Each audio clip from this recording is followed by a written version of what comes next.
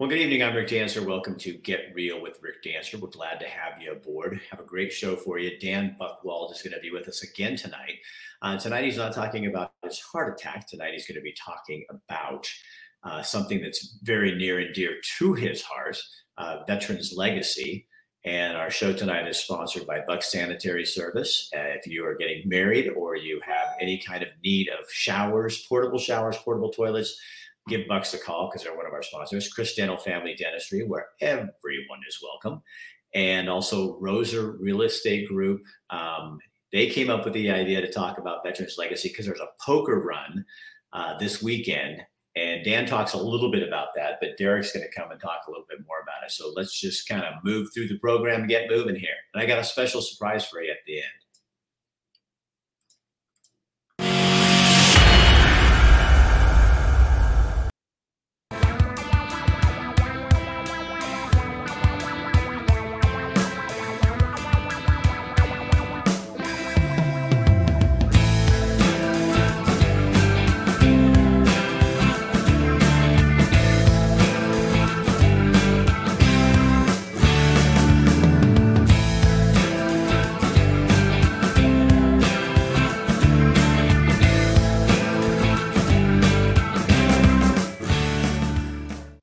And joining me now, hey Derek, how you doing, buddy? I'm good, Rick. Did I catch you?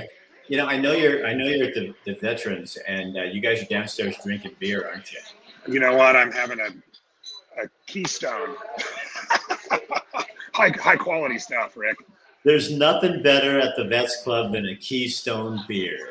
That's what you go for. Yeah, so, we're at the American Legion Hall, Post 83, downstairs. It's pretty great down here. I already met some great people. So Derek's a big supporter of veterans. He's a big supporter of the group we're going to be talking about in just a minute. In fact, Derek and his crew are the ones who said, this is what we want to do this month, Veterans Legacy. And why do these people, why them, Derek? You know, I talked to Dan Buchwald about a month ago and some other folks, and they just filled me in on how special this place is up at Camp Alma and what they're doing to help veterans that are just struggling returning to society. And I just, talking to Dan and listening to his stories, it just struck me, and I thought, I gotta put this out there for people to hear about and understand. And I could sit and listen to Dan's stories, I think, for hours. What a fun guy, So it's pretty awesome. So this weekend they're doing a Veterans Legacy poker run on July the 30th, which is Saturday. Yeah. And all the money is going to go to benefit the Camp Alma. And there's where you can buy your tickets. But you guys are doing something special with this too, aren't you?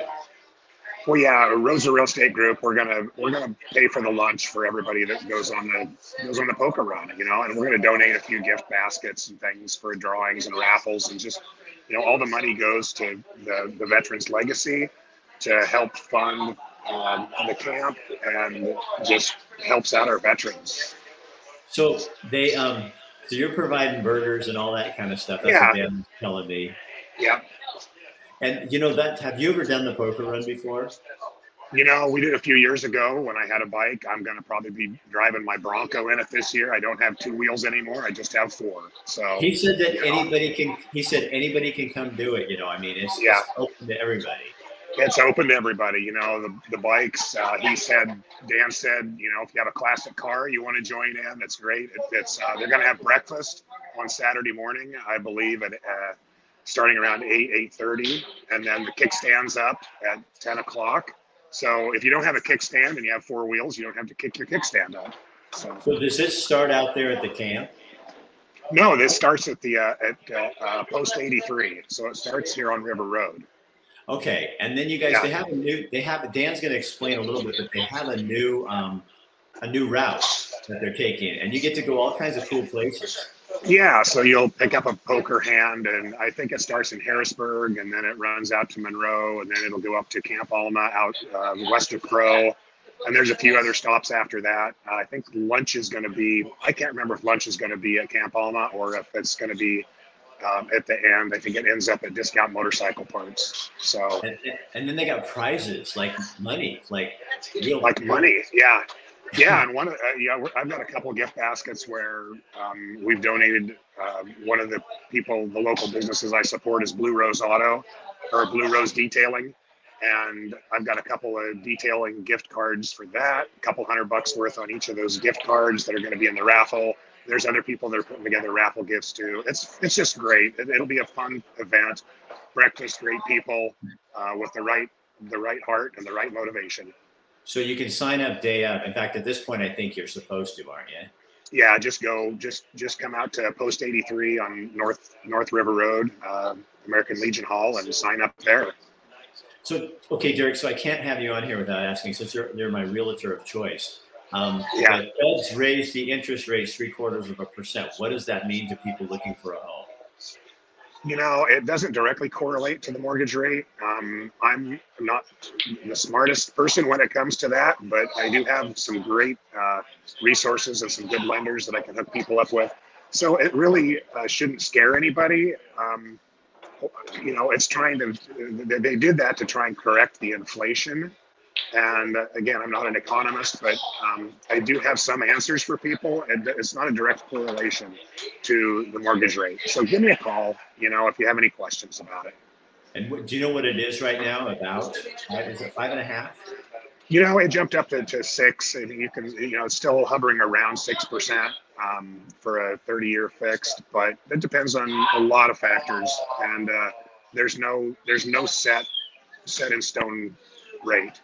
Right, because it depends on how much you want to put down too. You can change that too. Yeah, it depends on how much you want to put down, what your credit score is, what kind of program you're going, whether you're a veteran with a VA loan or USDA or conventional. So there's a lot of factors that come into play, and I can help with that. Okay. Lynn, you're asking, is this the center John LeBeau is supporting? It is, in fact, the same one that John's involved with. Terry Poker Run for Veterans. Yep, that's what's going on. So that's exactly. Yeah, that's what it is. Yeah. All right, Derek, I'm going to pop up Dan's interview, and he'll tell us more about what's going on out there at Alma Work Camp. So go back to your Keystone and have a good time. Hey, thanks, Rick. You know what? I really hope a lot of people show up. We'll have plenty of food and plenty of prizes for people. Thanks. All right. Thanks, Derek. All right. And again, you guys should show up. It is a really good time. And you're doing, we all talk about homelessness and what we can and can't do. This is something you can participate in, and that's what they need. They don't get a lot of dollars from other people. It's all private donations. So let's have this interview. I did this the other day with Dan Buchwald, who is with John LeBeau. They started the idea, and they started the place. I had to bring this next guest on. Why? Because he's a knucklehead. And I've known Dan for a long time, back when he was working for the county in the sheriff's department. And then he got joined up with John and Veterans Legacy, and they started purchasing this amazing forest work camp that wasn't being used. And they had an idea, and here to talk about their idea, Dan Buchwald. Thank you for being here. So I think, pardon me? It's good to be here. Yeah, it really is good. We'll talk about that a little bit later. So Derek Roser and those guys are really big on promoting. They're going to be talking about the event, the actual ride. But tell folks how this started in terms of taking a really nice facility that was just sitting there kind of going to waste and transforming it into what it is today. Well, Rick, as you know, I retired from the sheriff's office. I worked there almost 29 years, and that's where you and I had met. I think when I was just a deputy. And yeah, I think I was in there on a bum charge. I don't remember what it was, but it was not true. Rick, it was so long ago that I don't think either one of us had facial hair. So this camp, I'd worked out there for 13 years, and I got to be honest, I could really feel that the land had healing powers, because men as inmates would come out there and it would have a change on how they saw life. Anytime you can get anybody to really look at their self-ego, to develop that again. I mean, you can't like others until you like yourself. And this place was just phenomenal. So for me to be able to retire and go back home, because I spent 13 years out there, was a blessing. And you saw a lot of what do we call them? People imprisoned Mhm. who are at the forest work camp working. So these are low risk offenders mostly. Right. But you saw a lot of those people truly reformed. I mean, it changed them. They would come out there and they would actually take a part of what we were doing out there. They kind of got the concept. Our goal was leave better than when you got it. That's mine. If you don't have your GED, get it now. The guys that worked in the kitchen, they were enrolled in the LCC apprenticeship program. These guys were trained in wildland firefighting by state forestry. That was a job when they got out. They got trained by Steel Corporation to run chainsaws. And we had a class where we had deputies sitting next to inmates, sitting next to BLM, sitting next to Forest Service, sitting next to state forestry. It was a cool opportunity. And to be able to take all these different folks and say, we want you back in our community. How do we get you there? And that stay is really still what we're doing with the veterans as well. And in 2016, I got a call from John LeBeau asking about if I knew anything about this camp. He'd got my name from someone. And so we started having a conversation. It was easy to drink the Kool-Aid, having been a veteran, having worked so long out there. And at the time, being a captain of the sheriff's office didn't hurt. And I knew the county couldn't do anything with this property because it was zoned for F1 forestry, but it had a special use permit for rehabilitation. And for the county to sell it, outright, put up for bid, they would almost have to go out there and take everything out that they put in. Which is ridiculous because it's a great facility. Yeah, it would have cost them all kinds of money there. So we made a bid.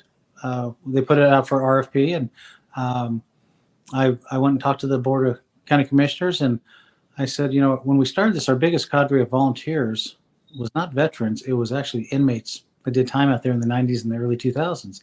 And these are folks that really have their own businesses now. I mean, when you look at addiction's a killer, and you know that.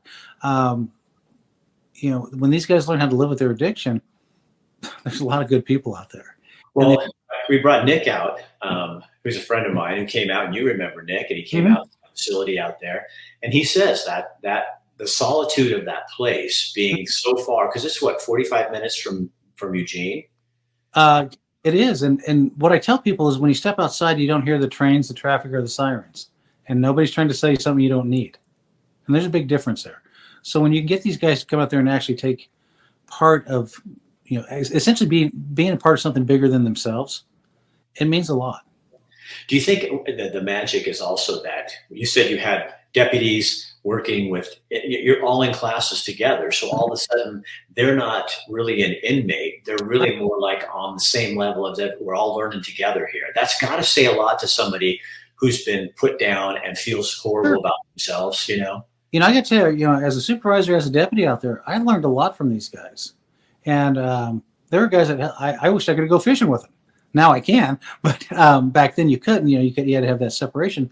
But I met a lot of really good men come through that program that I never saw again. And in corrections, your goal here, especially in the sheriff's office, you're always going to have faces. You want to see new faces. Ideally, I don't want to see. You don't want to be so familiar with the people coming in because you're seeing them. That means they did it again. Yeah, there were some that you saw the grandparents, you saw the parents, you saw the kids, and you want to break that cycle. And the nice thing about the county, nobody stays there forever. They're either released, go to prison, but nobody ever stays there forever. And you really can impact folks.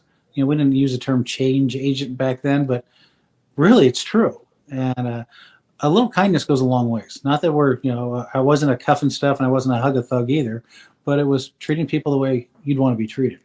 They said please and thank you because we said please and thank you. Right. And a lot of respect, especially like now what you're dealing with now. How does that translate with the homeless veteran community? Because addiction is addiction, right? I've gone into the jail and interviewed veterans in the jail and brought them out to the camp. And it's along the same vein.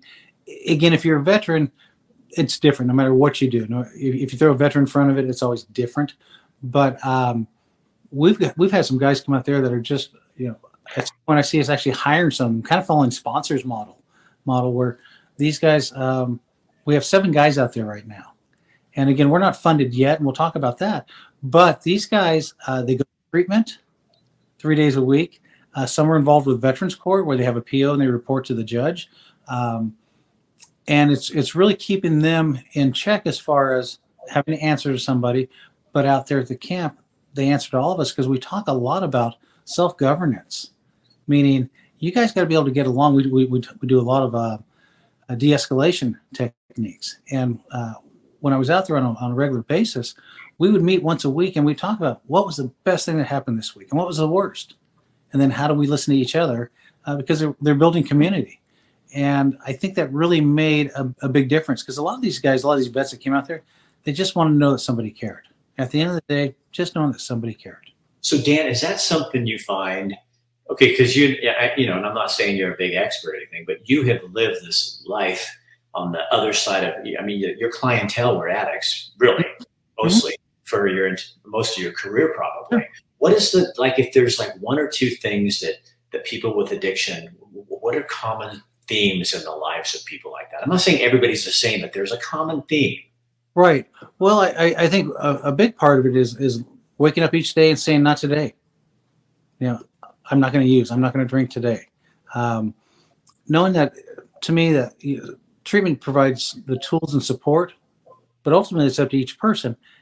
And how do you make that happen? And for me, I used to always tell these guys, I get high on life. There's a natural high out there. And until you felt it, I mean, it's great. You know, I don't drink, I don't smoke, I don't do any of that stuff, but I enjoy laughing. There's a lot of funny out there. And I think a lot of us have forgotten how to laugh. We take things way too seriously. And for these guys here, it's about being able to rely on each other. And they call each other. You know, the one was wearing it was a Cheech and Chong t-shirt. And another guy says, I like your shirt, but it makes me want to smoke pot. It takes me back to when I smoked pot. Can you not wear that shirt? And the guy wearing the shirt says, yeah, I totally get it. Takes the shirt off, doesn't wear it again. So just being able to have a true camaraderie. And that's one thing that in the military, all of us had. Somebody always had our back. And then as part of the problem, Dan, though, then you come back and life isn't like that anymore. And we don't live in a place where people really, I don't know, I'd hate to say care about people, but there's a lot of people that these are guys and women who are falling through the cracks. And a lot of people build walls. I always say, you know, you build walls, I build bridges, and I just get over it. But for these guys, developing trust again, because in the homeless world, it seems like they all live in the next 4 hours. Where's my next meal, my next cigarette? Who's going to try to steal my stuff while I'm gone? You know, and getting them to come out here to realize that nobody's going to steal your stuff out here. There is an expectation. You know, we don't charge rent. We expect you to help with the farm, and you're welcome to leave anytime you want. Nothing can get physical out there. You know, we're just too far away for that. You have to learn how to get along with each other. And, you know, it was my role for a long time to kind of have those uncomfortable conversations. Hey, in the real world, we don't sleep until 11. Get up, let's go. So do people, I know they need, but do people really want boundaries, do you think? I think so. And I say that because these guys want roles. They want to know what their role is. What's their expectation? And, you know, we always talk about, you know, this is our expectation from you. But what's your expectation from us? Let's go back and forth and let's talk about, you know, ideally nobody stays out here for a year, nobody dies out here. But how do we, you know, if our community wants you back in, how do we get you back in it? And what I would tell folks too is that with this program out here, you got to pay it forward. Like I said, we don't charge you rent, but if you get a disability, it doesn't mean you're disabled. I think if everybody volunteered and everybody paid it forward, this would be a much better world. And, do you think they want to though too? Oh, I do. I think, you know, a lot of folks have closed, you know, because of those walls they build, they've really shut themselves out from what's going on outside. And out here, we laugh every day. So they enjoy that. They, you know, one of them said, I went to treatment and I realized, you know, there's some guys that are much worse off than I am. I said, yeah, that was you 2 months ago. You were that guy that was the worst off. And look at you. You know, having social skills, being able to talk with others, being included in a group, helping cook meals, sitting down and eating meals together at the table. It makes a huge difference. So where does your funding come from? So right now everything's off donations. And we've done pretty good with several different organizations. I think a lot of people come out to the camp, and it's really important to have people come out to the camp. I can describe it, but until you like you did, you walk it, you feel it, you see the esprit de corps, You hear the quiet. It makes a big difference. And we're actually going to get funded through Measure 110, which was a marijuana tax. So if you buy gummies or whatnot, you pay 20% on them. But part of that money was dedicated to supportive housing and treatment. And we joined a LLC here in Oregon, or excuse me, in Lane County. And Lane County, as you know, of the 5 big counties, we always did things a little differently down here because it worked for us. Right. And so we partnered up with Emergence. So our guys go through Emergence drug and alcohol treatment, which and counseling services, because Emergence also supplies the treatment for Veterans Court and Treatment Court, but more so because Veterans Court, it's that tie-in that we have with them as well, because we're partners with Veterans Court as well. And for these guys that are with us, we had one vet, and he's allowed me to tell a story. 32 years in the Army, Rick. He's my age. He's 56, and it was all infantry. He was a E8 sergeant major. He was in line for command sergeant, and he just didn't want to be in there anymore. But because of his PTSD and his TBI, traumatic brain injury, he had issues. And there was a night that everything kind of went to hell for him, and there was a gun involved. And he shot the gun into the ground. He shot it in the air, and probably was going to wind up going to prison. And to hear the district attorney say, "Your Honor, this is a man that doesn't belong in prison." Huh. And I'd interviewed him in the jail, and he was accepted into Veterans Court. So I actually walked him out from the jail. We went to a breakfast, and as we went to a restaurant right down the street, I said, "Hey, Warren, the first thing I'd like you to do is open and close that door." "Well, why?" "Because you can now."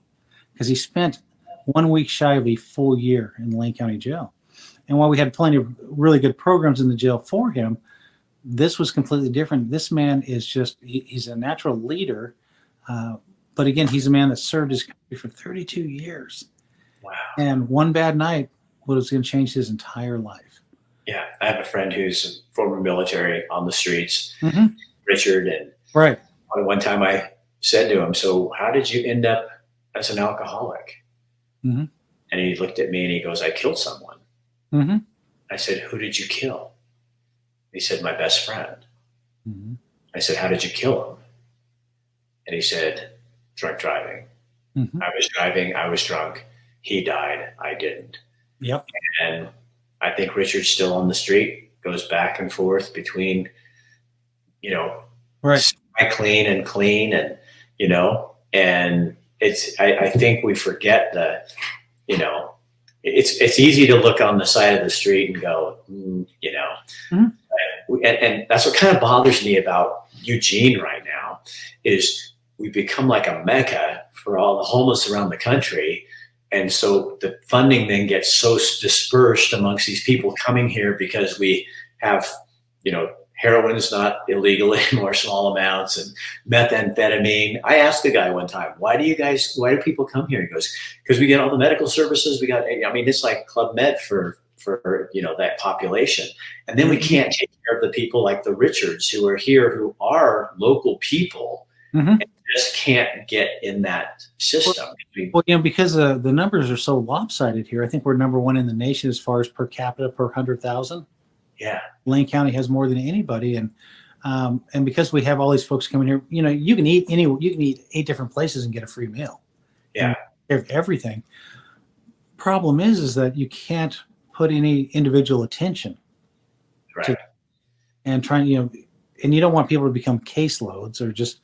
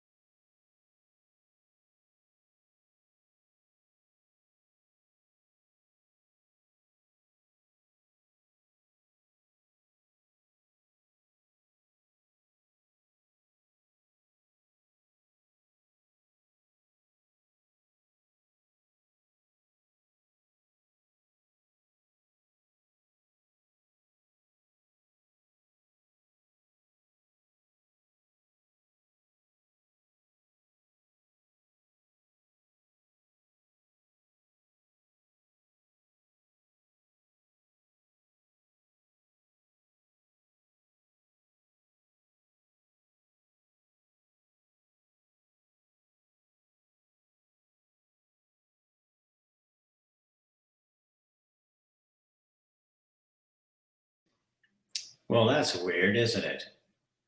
Huh. I guess the internet gods are not shining on us. Let me see what I can do here.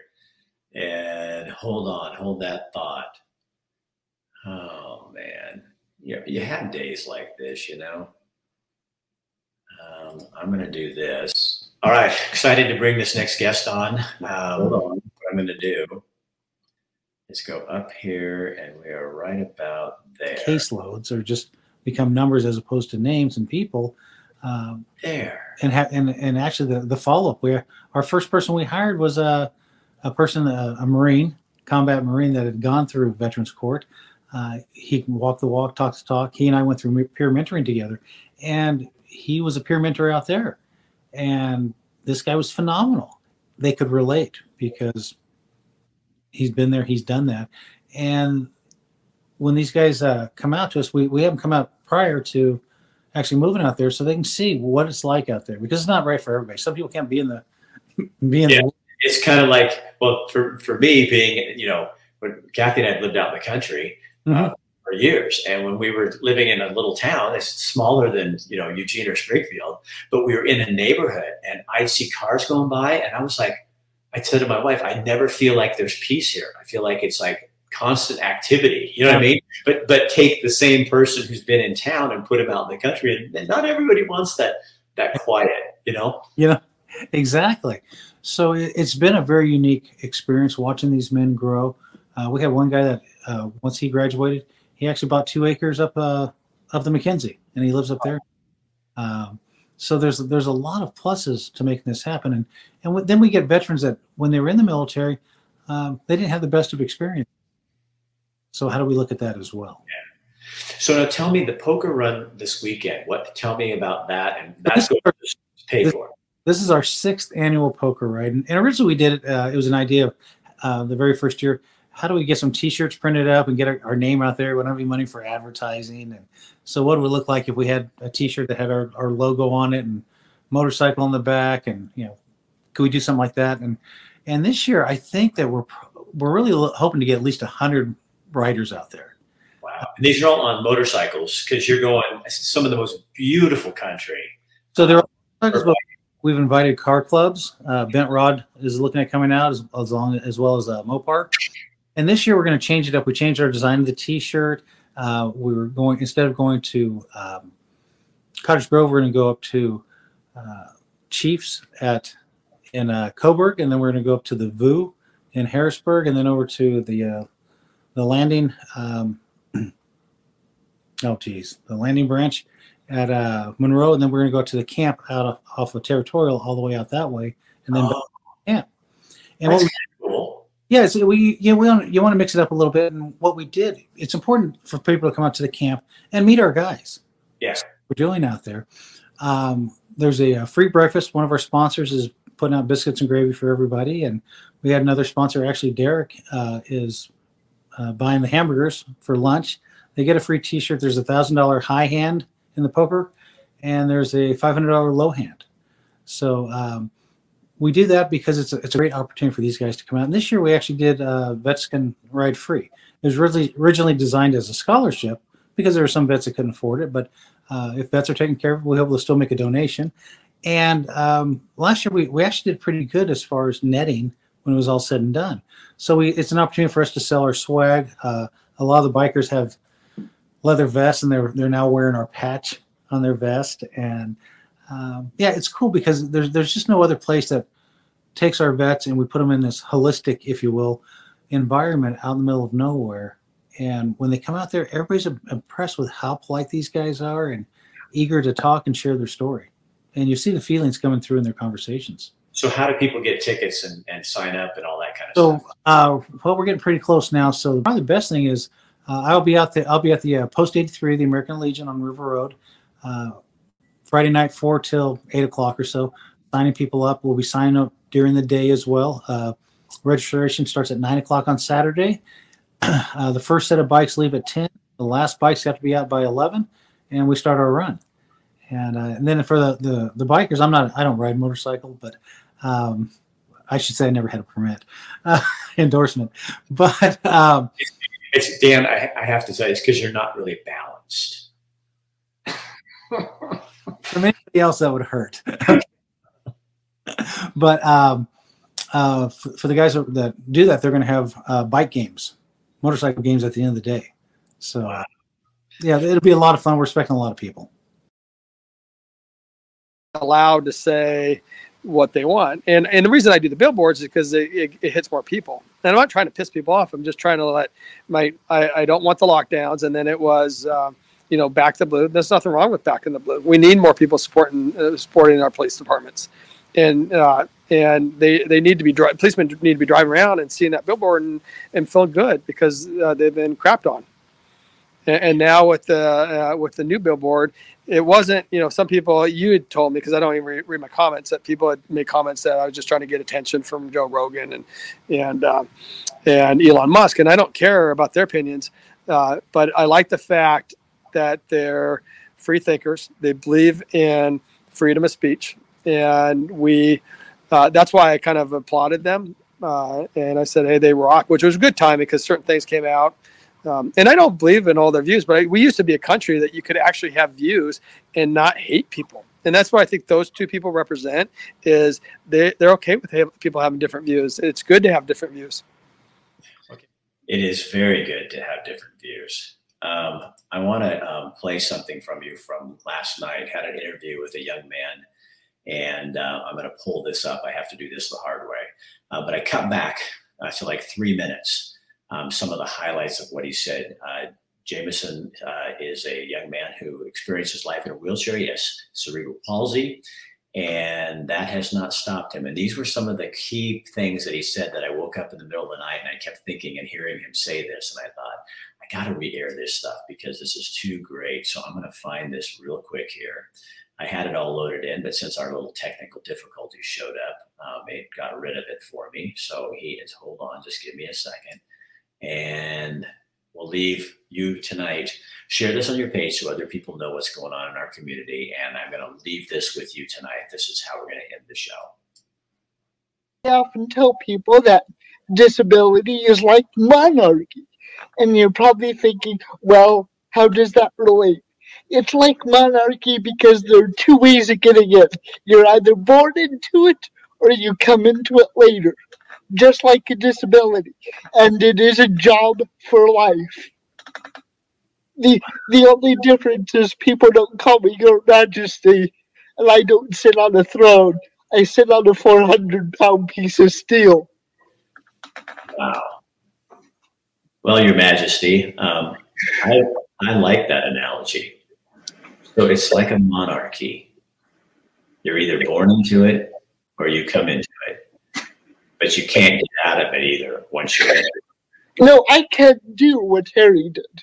I can't do what Harry and Meghan did, and nor would I ever. Do you ever, this is can I ask you a weird question? Sure.